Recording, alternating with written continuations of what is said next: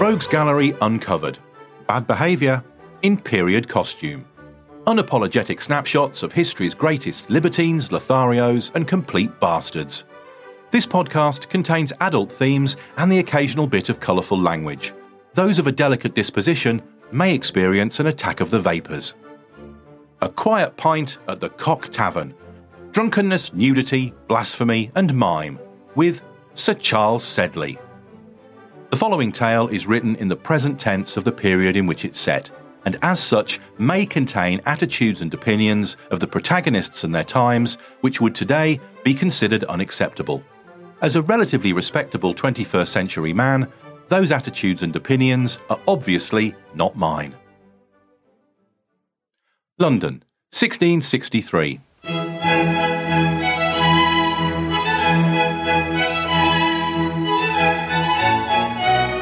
Dramatist, libertine, politician and wit Charles Sedley stands on a balcony above a crowd of nearly 1,000 gawping bystanders and does something so outrageous with his penis that he immediately starts a riot.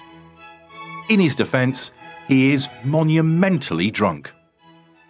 24-year-old Sedley is an Oxford University dropout and the 5th Baronet of Aylesbury in Kent.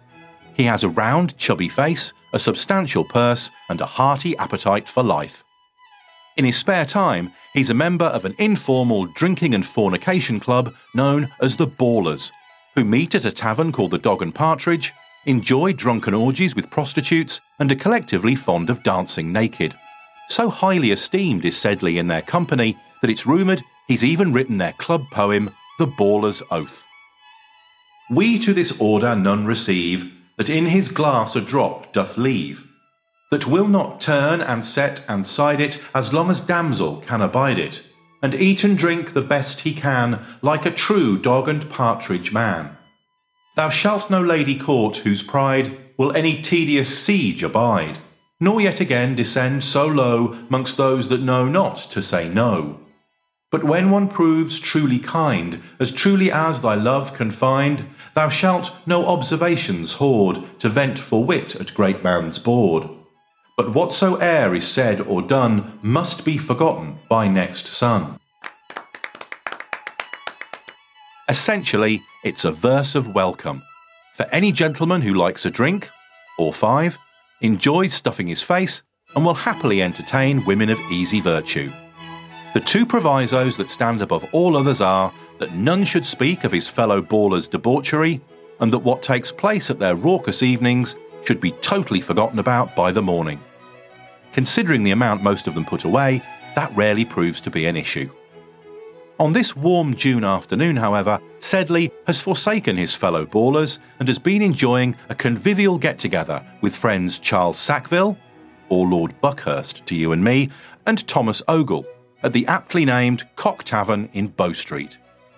This venue is already notorious as a haunt of rakes and ne'er-do-wells and is managed by a formidable woman known to all as Oxford Kate. Sedley's contemporary, the playwright William Wycherley, used to lodge in its upper rooms with his first wife, the Countess of Drogheda, and it's said that whenever he hosted a spirited evening of revels, he always left the windows open so that everybody could see that no harlots were present, the jealous Countess being well known for her furious temper. Sedley is not so obliging. In the private upstairs room that he's rented, the 3 friends have consumed platters laden with meat, washed down by bottle after bottle after bottle of wine, all presented by serving girls who've been paid handsomely to perform their duties without a stitch of clothing. As the laughter becomes louder and the conversation, such as it is, even lewder, the trio decide to take their high spirits into the open air and adjourn to the balcony. By 1663, Restoration Londoners are used to seeing groups of good-humoured young men enjoying themselves, which would never have happened under puritanical killjoy Oliver Cromwell. But as the cackling trio strip off their clothes, squat over the balcony rail and loudly void their bowels into the street below, even they stop and stare. You don't get that at the House of Lords. Word of this disgraceful exhibition starts to spread, and the watching crowd quickly swells until the space in front of the Cock Tavern is heaving with people, some pointing and laughing while others stand appalled. Samuel Pepys isn't there himself to watch the depravity, but that doesn't stop him writing about what follows in his famous diary. Emboldened by the attention, the three naked men start to perform an impromptu tableau, graphically demonstrating all the sexual positions they know, which are quite a few. A member of the audience describes them as acting all the postures of lust and buggery as could be imagined.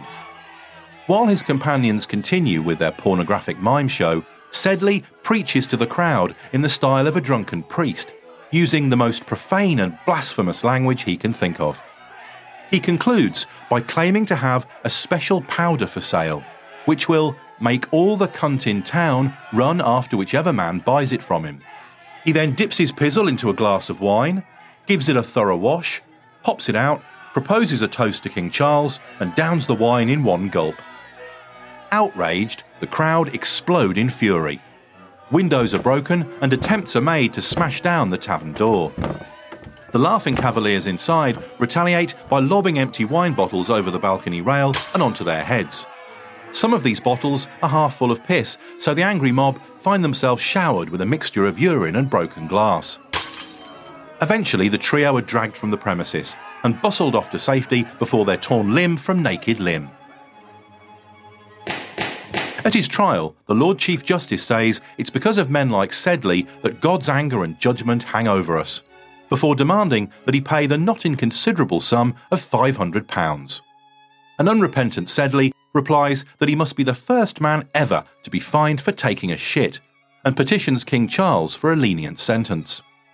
Charles thinks that Sedley and his friends are hilarious and nothing more than high-spirited young bucks, much like himself, even though he's in his 30s, so Sedley's punishment goes no further. The fine, which 3 centuries later will be the equivalent of £35,000, goes unpaid. And 5 years later, Sedley and Sackville will again find themselves before the court, this time charged with drunkenly running through town, showing all and sundry their buttocks, before getting into a fist fight with the watch who comes to arrest them. The hijinks at the Cock Tavern, however, does have one lasting effect. It enables Sedley to claim the dubious honour of being the first recorded person in British legal history to be punished in common law for the crime of blasphemy. Cheers!